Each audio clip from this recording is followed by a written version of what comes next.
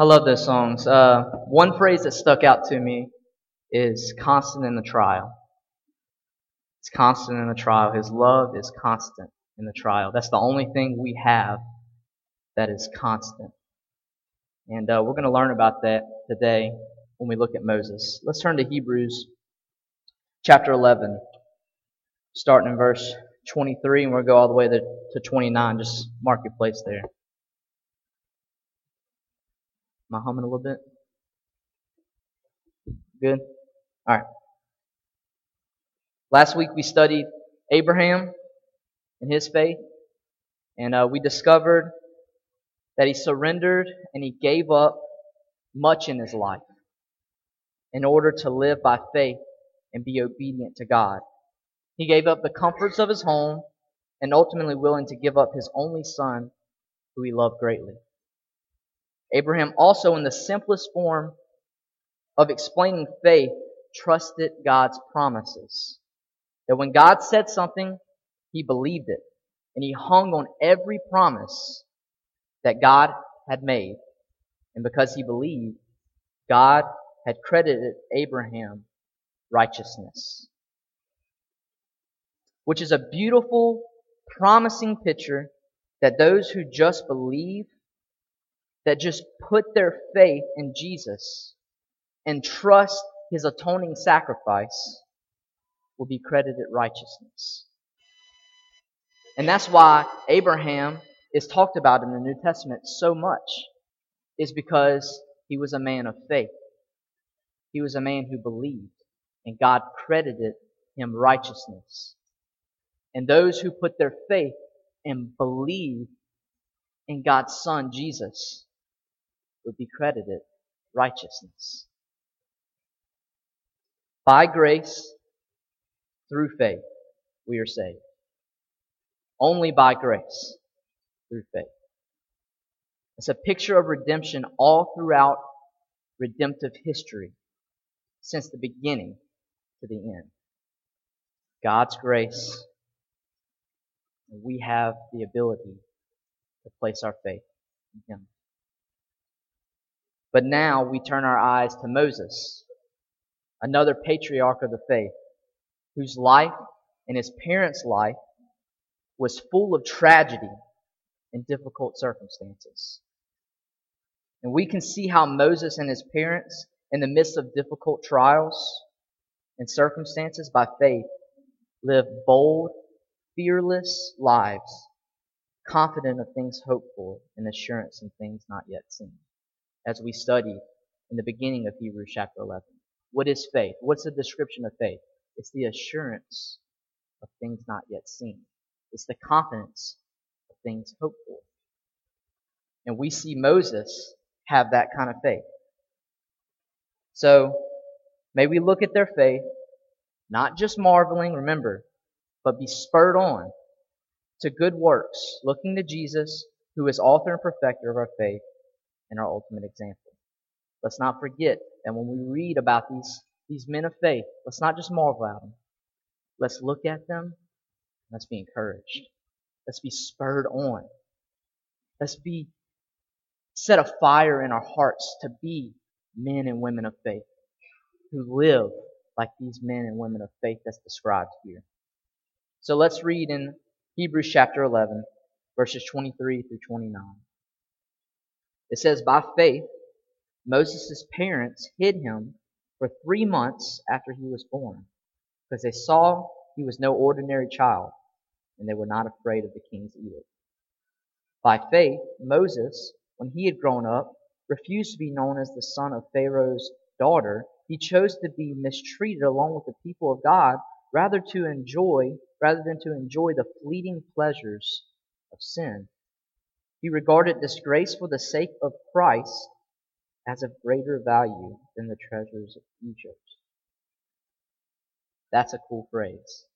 That's a very, very awesome phrase in the scriptures. He regarded disgrace for the sake of Christ as of greater value than the treasures of Egypt, because he was looking ahead to his reward. That's good. By faith he left Egypt, not fearing the king's anger. He persevered because he saw him who is invisible. By faith he kept the Passover and the application of blood, so that the destroyer of the firstborn, which is the angel of death, would not touch the firstborn of Israel. And by faith the people passed through the Red Sea as on dry land, but when the Egyptians tried to do so, they were drowned. And that's the word of God. So first we see, by faith, Moses' parents, in spite of horrible and fearful circumstances, was not afraid of the king's edict. So in the beginning of chapters of Exodus, we read about the king's edict. Pharaoh feared that because of Israel had grown in number, would be able to fight against the Egyptians and leave the country. So what did the king do? What's the solution? This is what he did. He made them slaves. He beat them. And he used them to build an empire for himself and to keep them there. But that wasn't enough. Their work, their labor, their slavery, it wasn't enough. He gave orders to all Egyptians to kill every Hebrew boy that was born. And it wasn't just a killing, it was a massacre. They threw the babies in the Nile River and drowned them.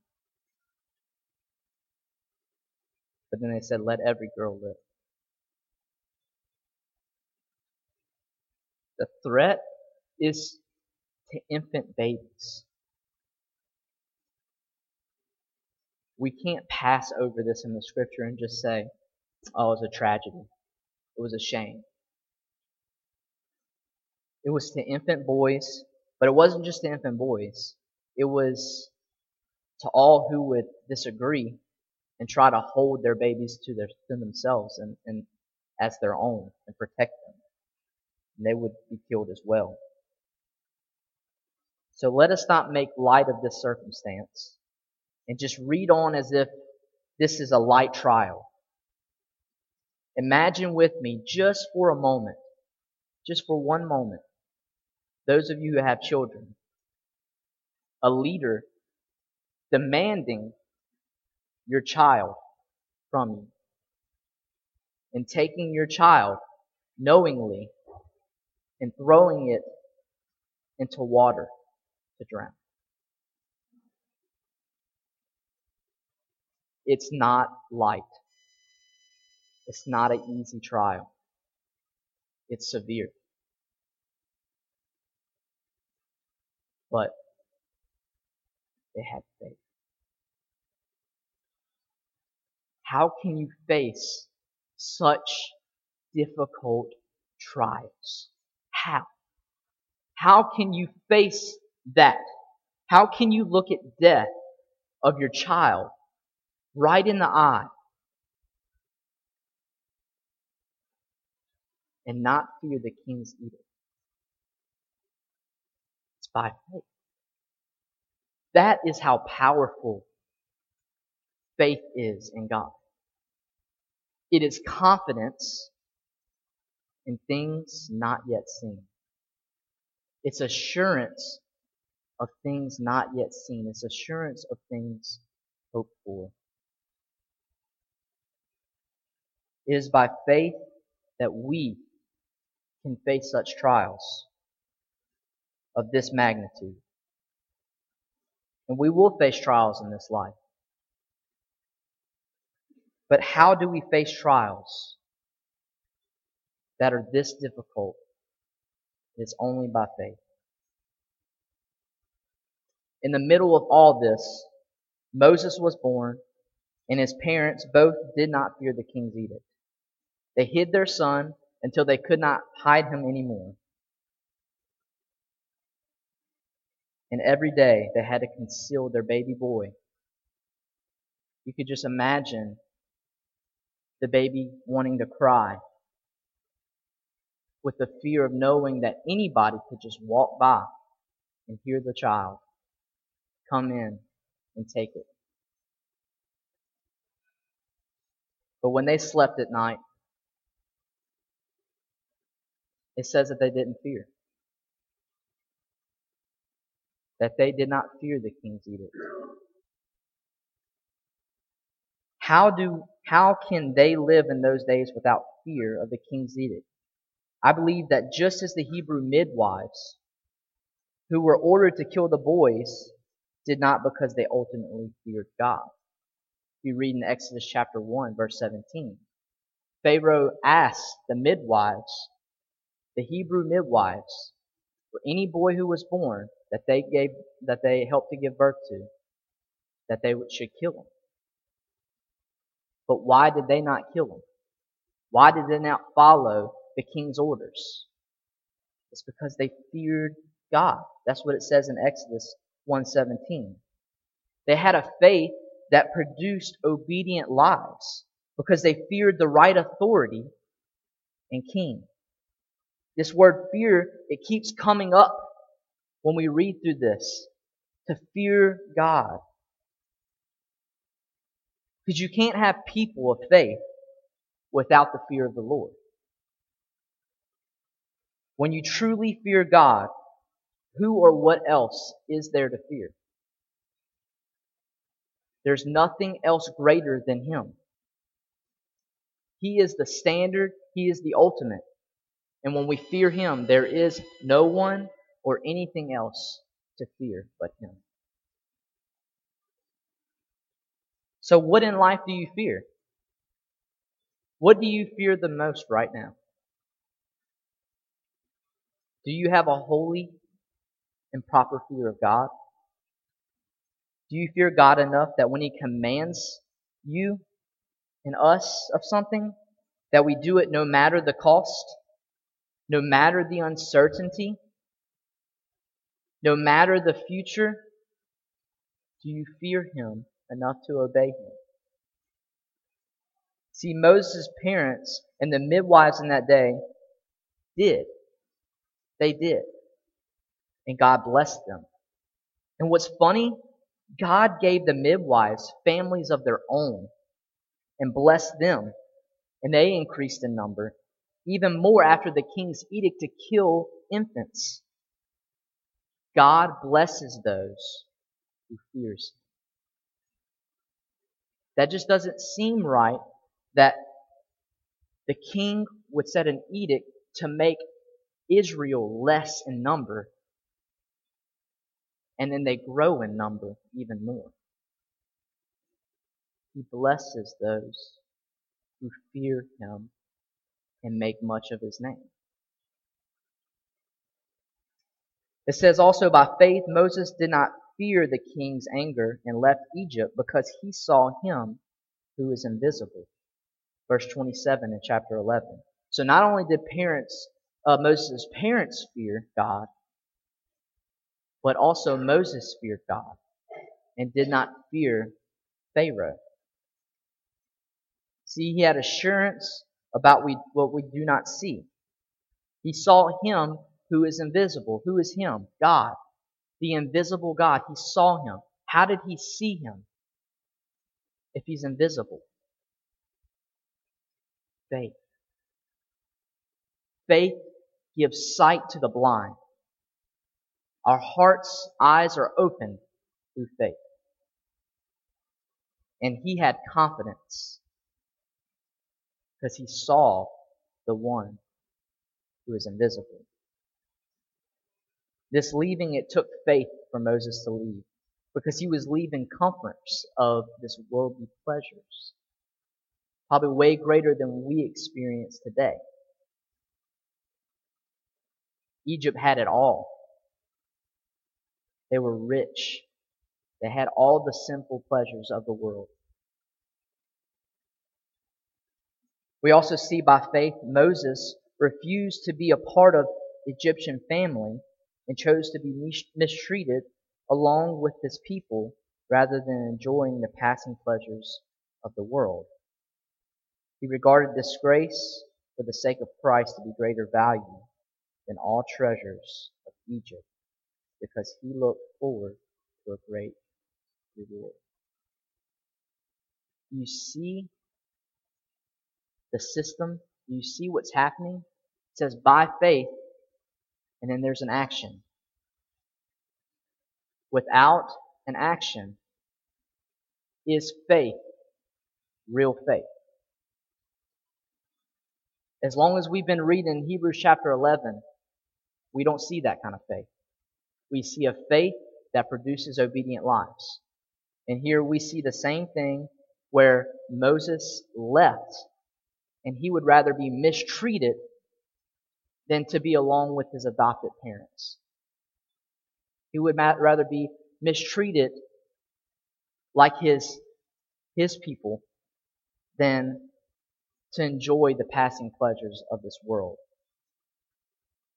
This reminds me of what Paul wrote in Philippians chapter 3. He says that whatever were gains to me, I now consider loss for the sake of Christ. Worldly pleasure and self-righteousness is considered garbage, that Christ may be gained, that he may be known, and that ultimately we will be found in him. Do you see the comparison made in Hebrews? That the disgrace for Christ, for Moses, is greater value and worth than all the treasures of the world. The disgrace of Christ is greater than all the treasures of this world. That doesn't make sense outside of faith. That doesn't make sense to this world. That you would rather disgrace for Christ's sake rather than success and comforts of this world. Doesn't make sense. Is the comfort and success of the world greater than knowing Christ? Is your comfort and success in this world greater than knowing Christ?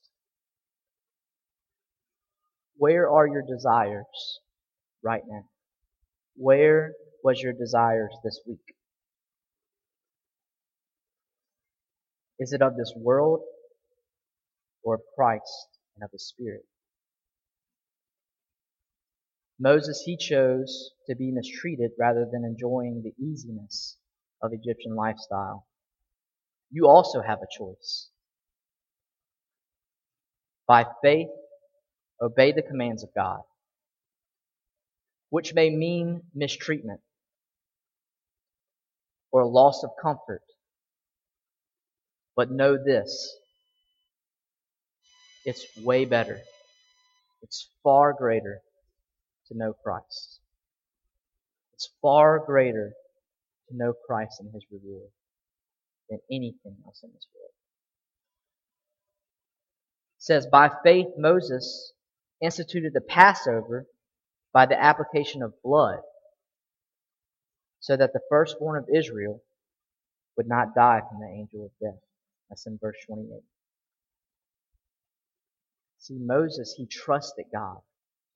He trusted God's promise that if he applied the lamb's blood on the doorpost, that the angel of death would pass over, and that the firstborns of Israel would be saved. What a picture. What a picture of love. The love of God for him to say, if you make a blood sacrifice, I will pass over, and I will not kill the infants, will not kill the firstborn. It's a beautiful picture of salvation.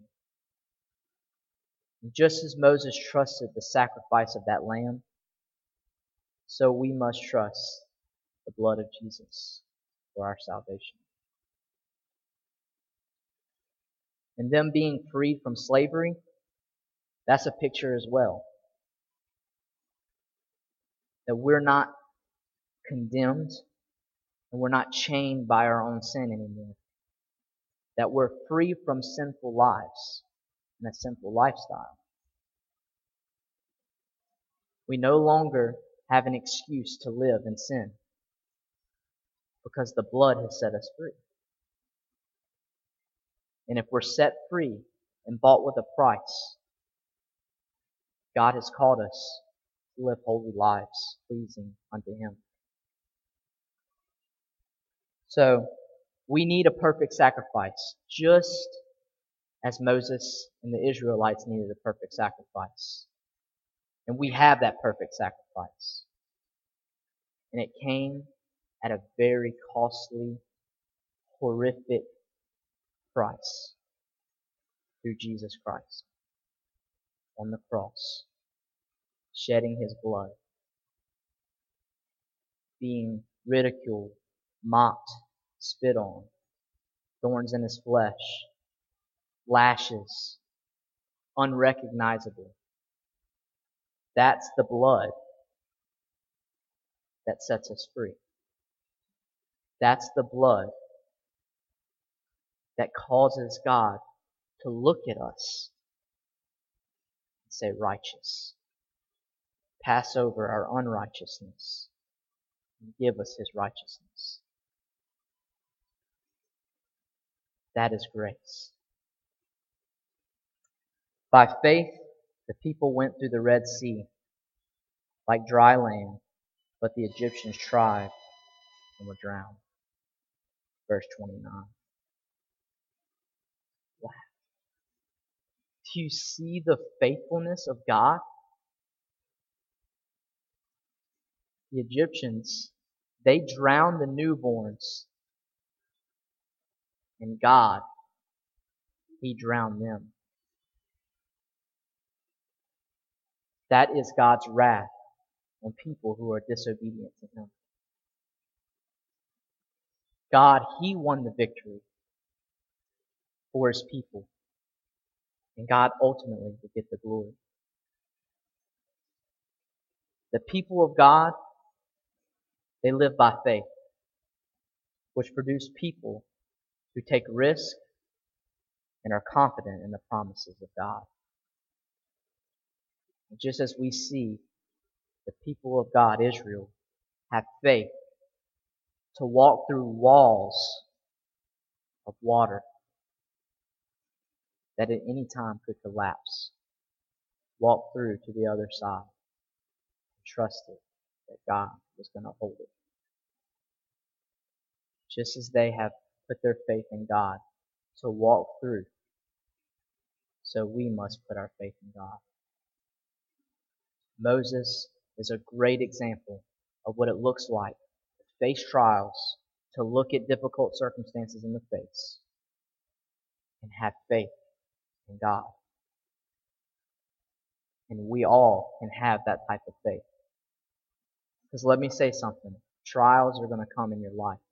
If you haven't faced any, it's going to come. It promises us that in the scriptures. It says when trials come, not if. They will come. The question is, are you living by faith now?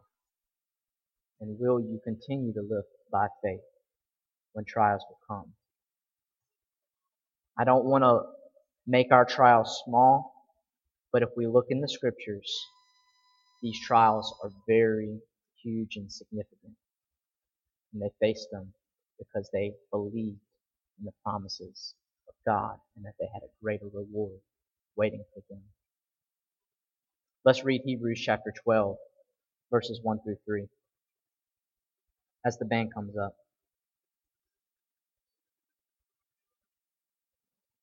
Hebrews chapter 12, verses 1 through 3. It says, therefore, since we are surrounded by such a great cloud of witnesses, let us throw off everything that hinders and the sin that so easily entangles, and let us run with perseverance the race marked out for us, fixing our eyes on Jesus, the pioneer and perfecter of faith. For the joy set before Him, He endured the cross, scorning its shame, and sat down at the right hand of the throne of God. Consider him who endured such opposition from sinners, so that you will not grow weary and lose heart.